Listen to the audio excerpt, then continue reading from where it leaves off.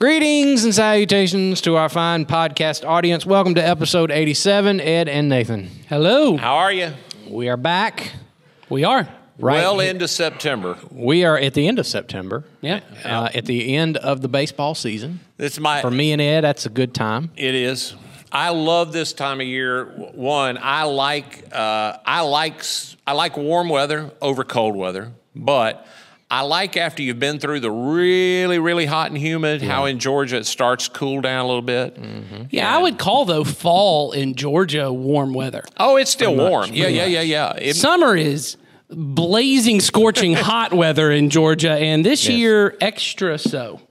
Extra, especially in year. August. Yeah, August it was. Yeah, I think one of the, if not, I think it was the hottest recorded year in, I think in America, or maybe the world, that we've ever had recorded.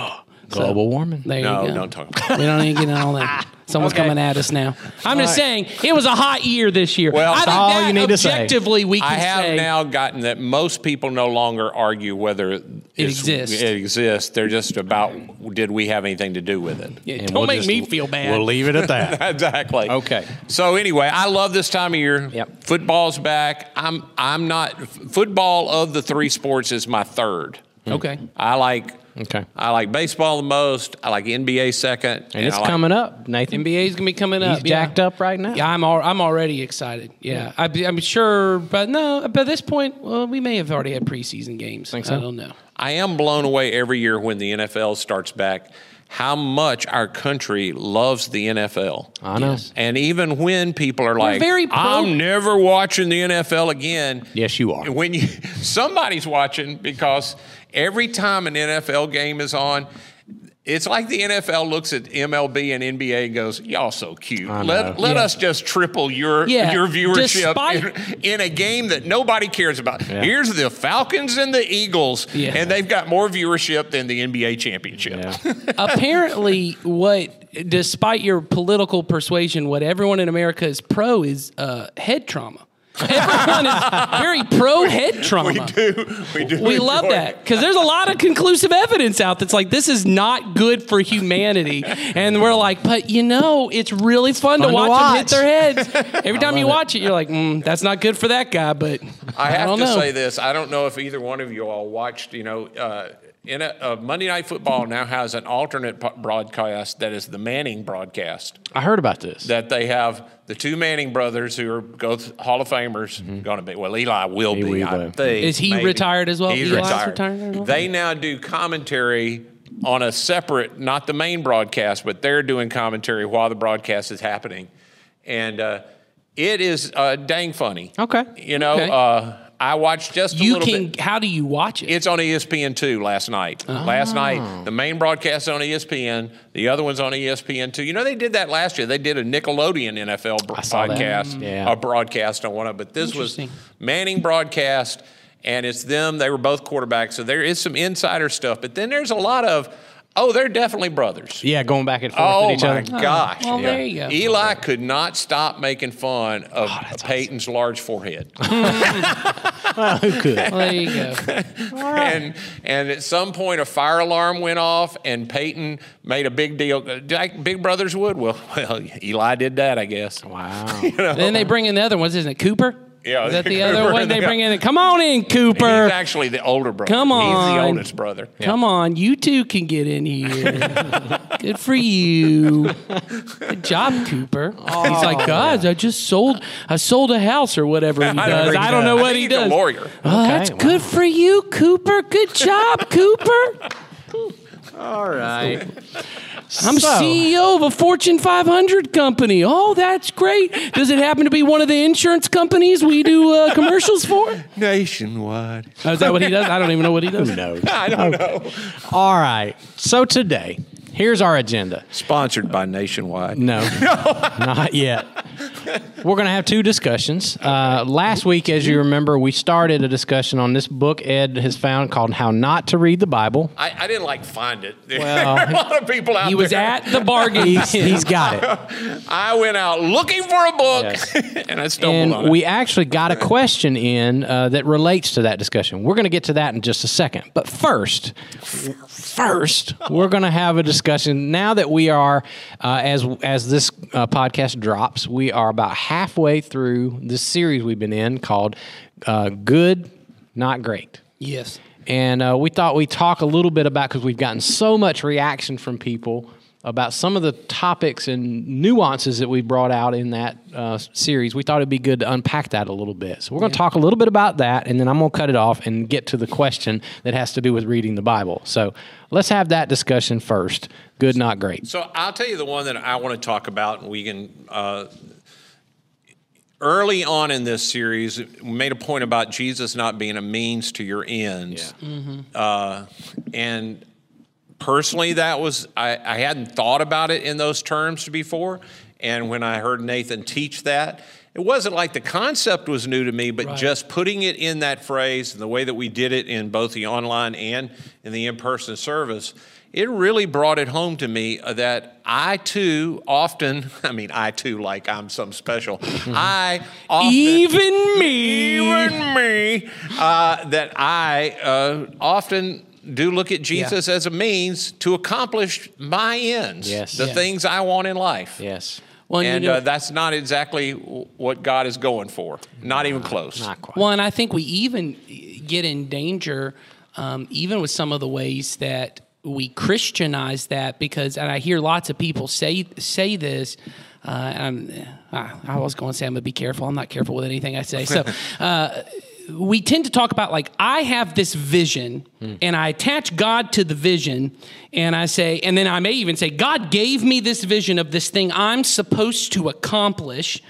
And really, if I'm not careful, it's really about something I want to accomplish and get done. And and it may even be for a good cause, but because ultimately, really, it's something I want to accomplish, I start attaching God to it. And then when it doesn't come through the way I thought it was going to come through, I'm really upset with Jesus, because this God gave me a vision, or and we make it a very Christianized thing of that. What Jesus is most interested in is making sure that whatever dream or vision or goal, and even if it's a good thing, because this is the one I always feel people. I said it on the first Sunday of. Everyone's almost okay when you say God's not here to build a great career for you. Everyone's kind of like, oh, okay, I know. Like, we all want the great career, we get it. And then I would say, he's not here to build a great family for you. Everyone kind of goes, because that's such a good thing. And it is a good thing. Family is a great thing. It's a good thing in the terms of our things. It is something God wants for families to be healthy and to be, but the end goal of your family is not your family. Well, I think the interesting part of the good, not great thing is the way that you set it up in that very first week, and that we continue to talk about is, so we take a great family. God's not here to make a great family. If I allow God to define what a great family is, He is here to do that. Yes, that's right. But most of the time when I'm praying to God about my family becoming a great family, I am defining what that looks like. Yeah. I'm the one that defines what holidays we have and how we have it and how we celebrate it and who does what and where we go and how we go on vacation and how much money we make and what career they have and what they do. Yeah. God's not really into that equation other than removing obstacles from me getting to that. Yeah. Oh, yeah. And that's how we even pray. I mean, Yes. you've heard this a million times. Somebody will say, well, like you mentioned, Nathan, somebody say, I believe God has given me a vision for this, and I'm going to go this direction until God closes the door. I'm believing Him until it happens. Or something. Yeah. Or I'm gonna go through the open door unless God closes it or whatever. And it's like it's really putting God to a test. I'm going to do what I'm going to do, God. You better stop me. Yeah. Really? You start bolting the door open, and you're like, God, unless you do this. Well, and again, this goes against a little bit of what we're talking about in the Bible. I mean, that whole goes against when we're talking about how to read the Bible. But people ignore the fact that God used people who were obviously doing things God didn't want to do to eventually bring people back to the plan God had. Yeah. So he takes an evil king like Cyrus Yeah. and allows him just to destroy and murder people in the worst horrible way. Nobody would say, God blessed Cyrus. Right. Yeah. He just allowed it to happen because Cyrus didn't care about a window or a door or a building. He'd knock any of those things down. And yet the Bible's pretty clear. He was God's chosen instrument to bring Israel back. So when you're saying, I'm going to wait till the door closed, there may not be a door closed because you might be Cyrus. Oh. You might just be plundering. And you don't want to be. You don't want to be Cyrus. Yeah. Just because he was God's chosen instrument does not mean his life turned out the way anybody wants their life turning out. Yeah.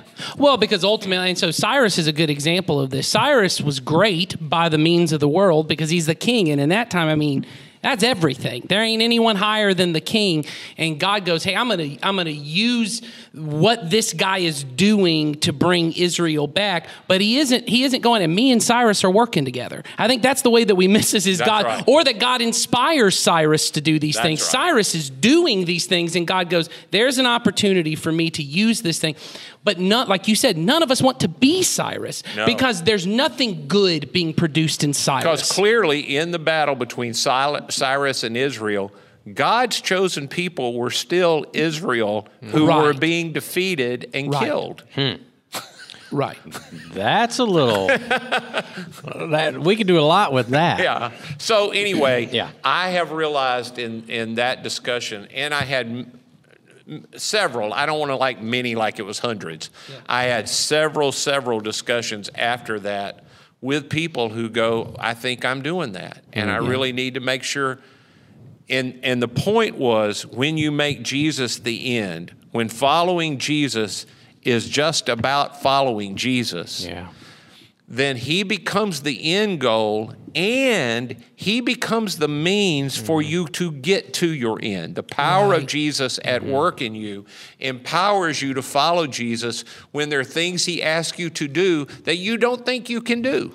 I was just having, I believe today in my communication with my discipleship guys that I'm following Jesus with, and one of the questions was, what is that God has been teaching you lately or something along those lines? And I believe through this discipleship process that we've been in, that has been the big learning for me in the past several years is I've learned to want Jesus more than I want what Jesus gives me. Yes. And it's hard to I know it's hard to separate those two because they do come together as a package deal, but it has nothing to do with him. It has everything to do with me and where my focus lies. And I see, like a lot of the people that talk to you, Ed, I have realized there has been a large portion of my life where I have loved the things Jesus brings me more than I have longed for him. Yes. And it changes everything when you make that switch. Yep. Well, and if I get myself to a place I think we all want to be at, I mean, I think, it's the one thing that I know I've heard all of us say it before in a message of viewing every day and every person as a gift, which I think, and I feel it with people. That resonates. I want to be the kind of person that sees life as a gift. That life has been given to me. If I see the stuff Jesus gives to me as a gift, for many of us, there's a danger that is involved with that we don't like, because that means I can't earn it apart from Jesus. And therefore, even what you're saying, there are times that the stuff Jesus gives me are a package. I get Jesus and I get the thing. But there are times, and I've experienced it, I know we've all experienced this, that I do get Jesus, but the thing I thought Jesus was going to give me, I don't get. That's right. And I don't get that thing. And, you talk about people like Mother Teresa and, very famous, I can't think of the guy right now who coined the phrase, but the phrase dark night of the soul, and that Mother Teresa. St. John of the Cross. St. John of the Cross, thank you. Yes. That Mother Teresa herself famously said towards the end of her life, she was going through a dark night of the soul, that the kind of peace and joy and the kind of life that comes often with following Jesus. She was not experiencing that part of the deal, but she still loved Jesus and she still got Jesus. It's not that you don't get Jesus. You just may not experience those parts. I certainly have had parts of my life where that's the way, where I wake up and I pray and I don't feel anything. And I'm not talking about like one day, not every day I feel something, but I have had periods where there have been months and I go, it feels quiet. This feels tedious. It feels like I'm not, but I still have Jesus in the middle of it. And that if I go, ultimately, it's you that I love, because when I love something, I am willing the good of it. And when Jesus is what I love, meaning I want what's best for Jesus. It's one of the things that I love, just when you talk about kids, when I pray with my kids, one of my kids, every time, I have never heard anyone else ever say this, but she says that every time I've taught them to pray, and then I let them pray occasionally. And the way that we pray, people who come visit us always say, it sounds like you guys are a cult. One person prays and we all repeat what that person says. So when I pray, dear Jesus, dear Jesus. And so I do the same thing when they pray. Well, one of my children, every time she prays, she ends it by saying, and Jesus, I hope you have a good day. I hope you have a good day today.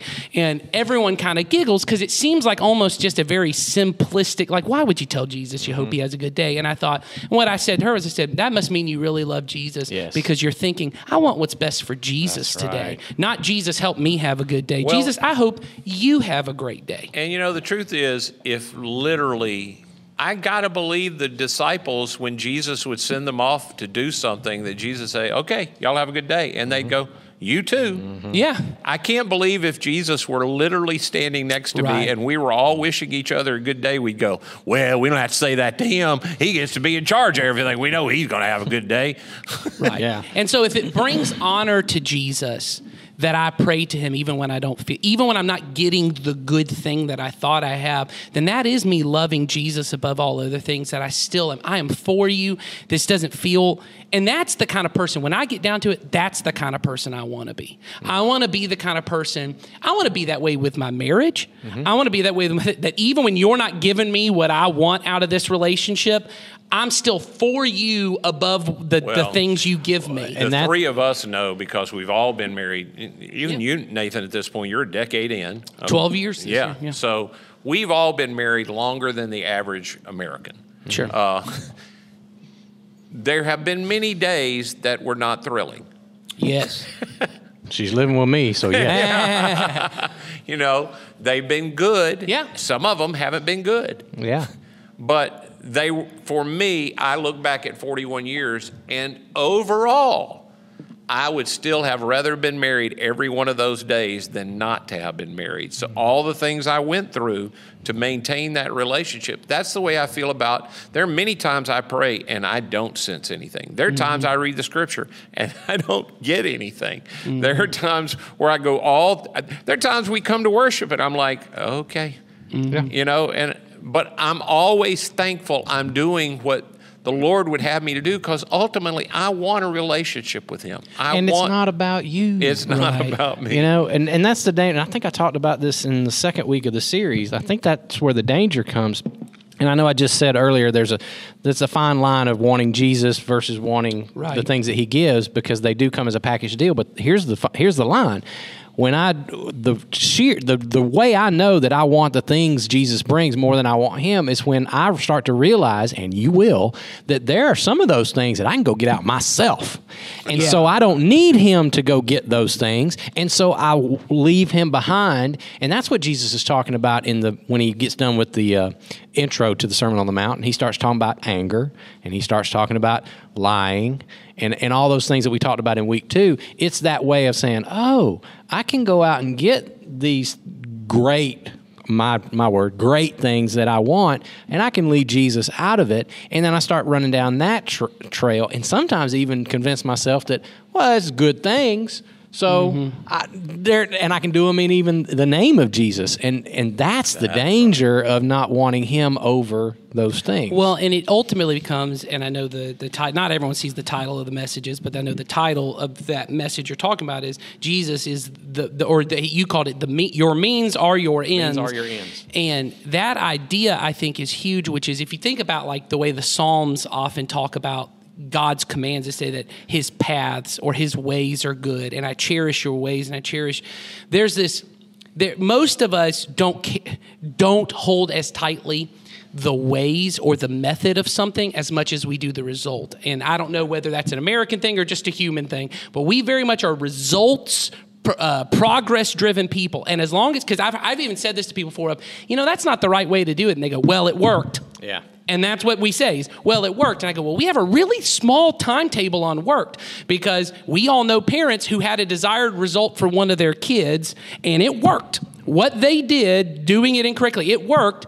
Then 10 years later, it didn't work. That's right. Sure. It didn't produce the thing I wanted. We all know things in our own lives where things were working for me, but then 10 years later, it wasn't working for me. And it was the method that I chose to use. It wasn't the result. Everyone was fine with the result. When I came home with that paycheck, everyone was happy with the result of the paycheck. But 10 years later, they go, the amount of hours you had to work to get that paycheck, that was the problem we had. Or the people you had to push out of the way to get it. Or the people you had to push. Or everyone's happy with the result of our marriage. And I think about this a lot of, Jesus says, Jesus is our peace. And Jesus tells us this is the path to peace. And we go, so peace is the goal. So I may have to do some unpeaceful things to get peace. But what we all know is that peace is short-lived. Well, we take that, and I have had people use that kind of thing. Ultimately, God wants me to be at peace. And they'll even take things where there is a clear command God has asked them to do. Yes. And they said, I just don't feel peace about doing that. Yes. Well, that ain't the goal. Yes. Peace is on the other side of obedience, because Jesus says the only way you love me is to do what I say. The people who love me, they do what I say. Yes. Yeah. And so I think that means are the ends. If Jesus, and I've also heard someone say this, and I couldn't figure out how to include, I may include it in my last sermon for this, but someone talked about the kingdom of the God is inseparable from Jesus. It's why everything Jesus teaches is rooted in who he is. So when Jesus says, turn the other cheek, you see that in Jesus. Oh, sure. When Jesus says, you don't even call anyone an idiot, you see everything about the kingdom is rooted. So when you say Jesus is our peace, there is no peace apart from Jesus. Right. Anything else is this false peace. Or I've seen this before. I want my kid, and this is just a very practical example. I want my kid to respect me, but I treat them disrespectfully to get them to respect me. That eventually always comes back on. Or I want my wife will show me respect. My husband will show me respect. But the way I'm going about getting the respect is not respecting them as a person. Yep. There is no way to get there.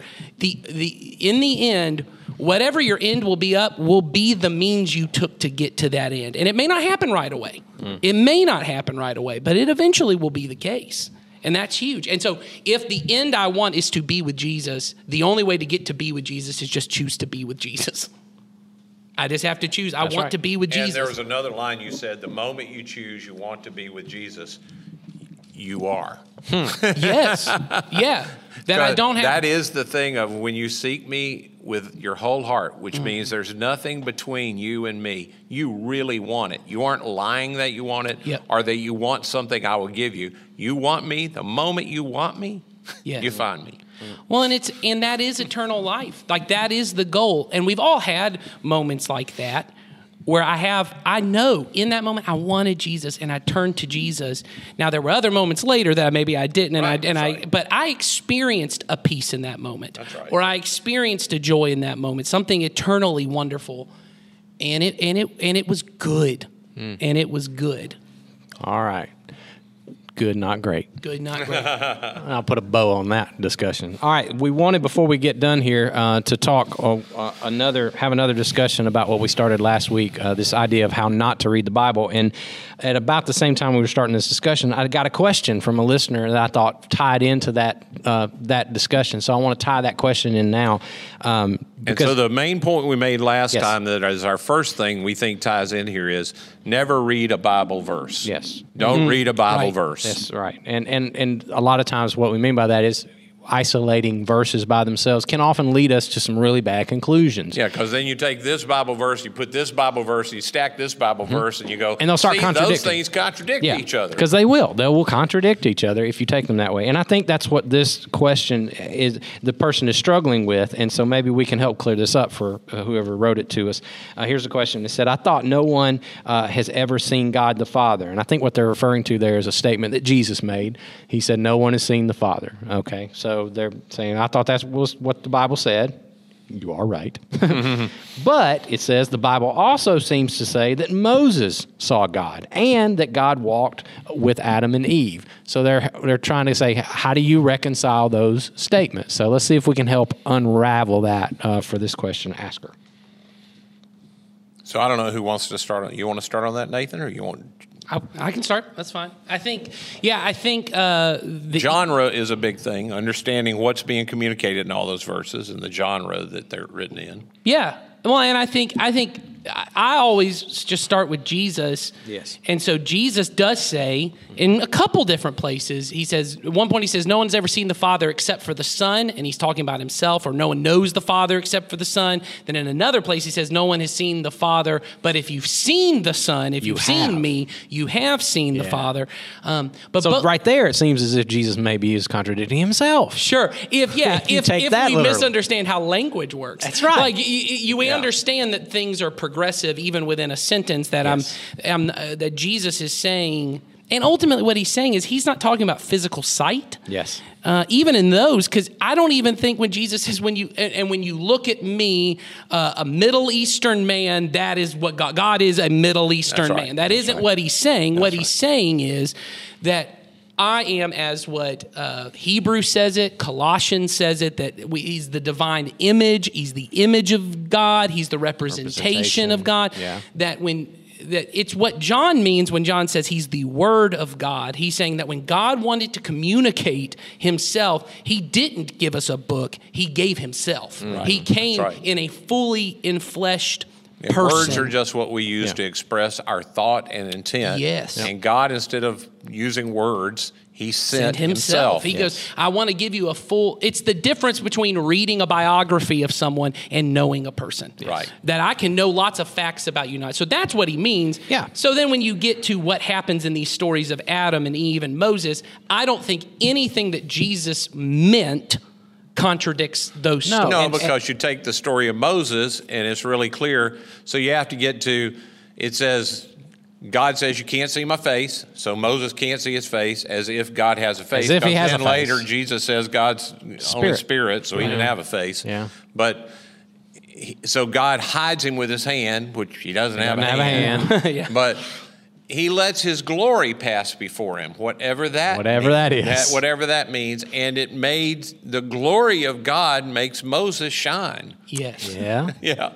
So whatever that means. Whatever that means. But it doesn't mean the same thing as physical seeing, because it's really clear. He didn't see God.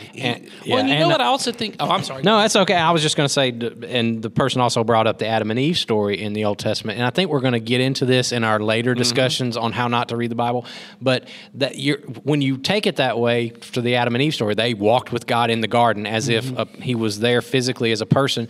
You have to assume that the writer of Genesis is giving us a literal picture and blow-by-blow historical account of how Adam and Eve experienced God. And that in itself is an assumption. Yeah.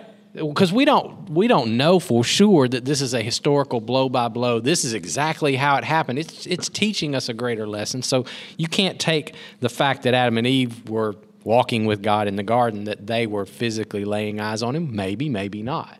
So yeah, well, and I think this was a thought I had when you talked about the Moses story, because I've often heard people say this of anyone who would be in the presence of God would die, and that idea comes from that Moses story. It does, but it's a verse that's taken out of context, because the story is God says, Moses, bring the people up to the mountain to see me. And they say, no, Moses, only you can go, because anyone who would be in God's presence would die. God never said people who come into my presence die. They have this presupposition that if there is this all-powerful God, anyone who would come into his presence would surely die. There's this idea that I'm going to get The ultimate idea of the entire story of the Bible is what Jesus is trying to say in the no one has seen the Father except for the Son, is that original intent of what the picture of walking is. God wants to be with the people. That's why God comes. And so he comes and he goes, I want to rescue the people. And he goes, y'all come up the mountain to see me. And they go, no, we can't do that. And he goes, okay, well then I'll come down and live in a tent with you guys because I want to be among you guys. They put him in this tent.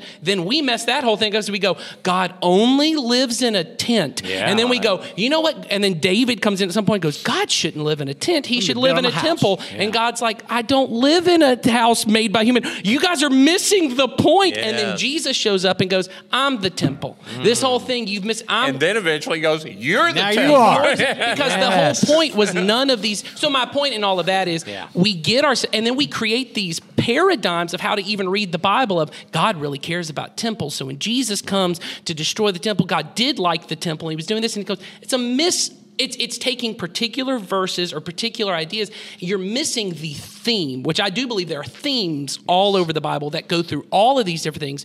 And one of the themes that we can know because of the life of Jesus, God wants to be with us. Yes. God desires to be closer to us than the air we breathe. That's what the whole Jesus rescue mission was about. Yes. Well, and it's the whole story of the Bible. Yeah. The whole story of the Bible is in the beginning, God is creating a place where he can be with humans. The earth was created so God could be with humans. And at the end of time, God recreates it where he can be with humans. And everything, it's the full story. It's a unified story that leads us to Jesus, and Jesus takes us to God because he is God, and the whole thing becomes complete. So again, so that's why we chose this question, because I think it gave us a really tangible way to illustrate what we talked about last week. Don't just read a verse, or even stack verses. Or stack verses. Start stacking verses and trying to get some kind of intent of, well, this means this and that. And boy, I tell you, this really gets to when you get to people, want to go to the book of Revelation, and then they want to take me to Daniel, and then they want to go to Ezekiel, and they want to go here, and they want to go here, and this means this, and this means this, and okay. Yeah, you can just get into a lot of trouble. Yeah. And really paint yourself into a little bit of a corner.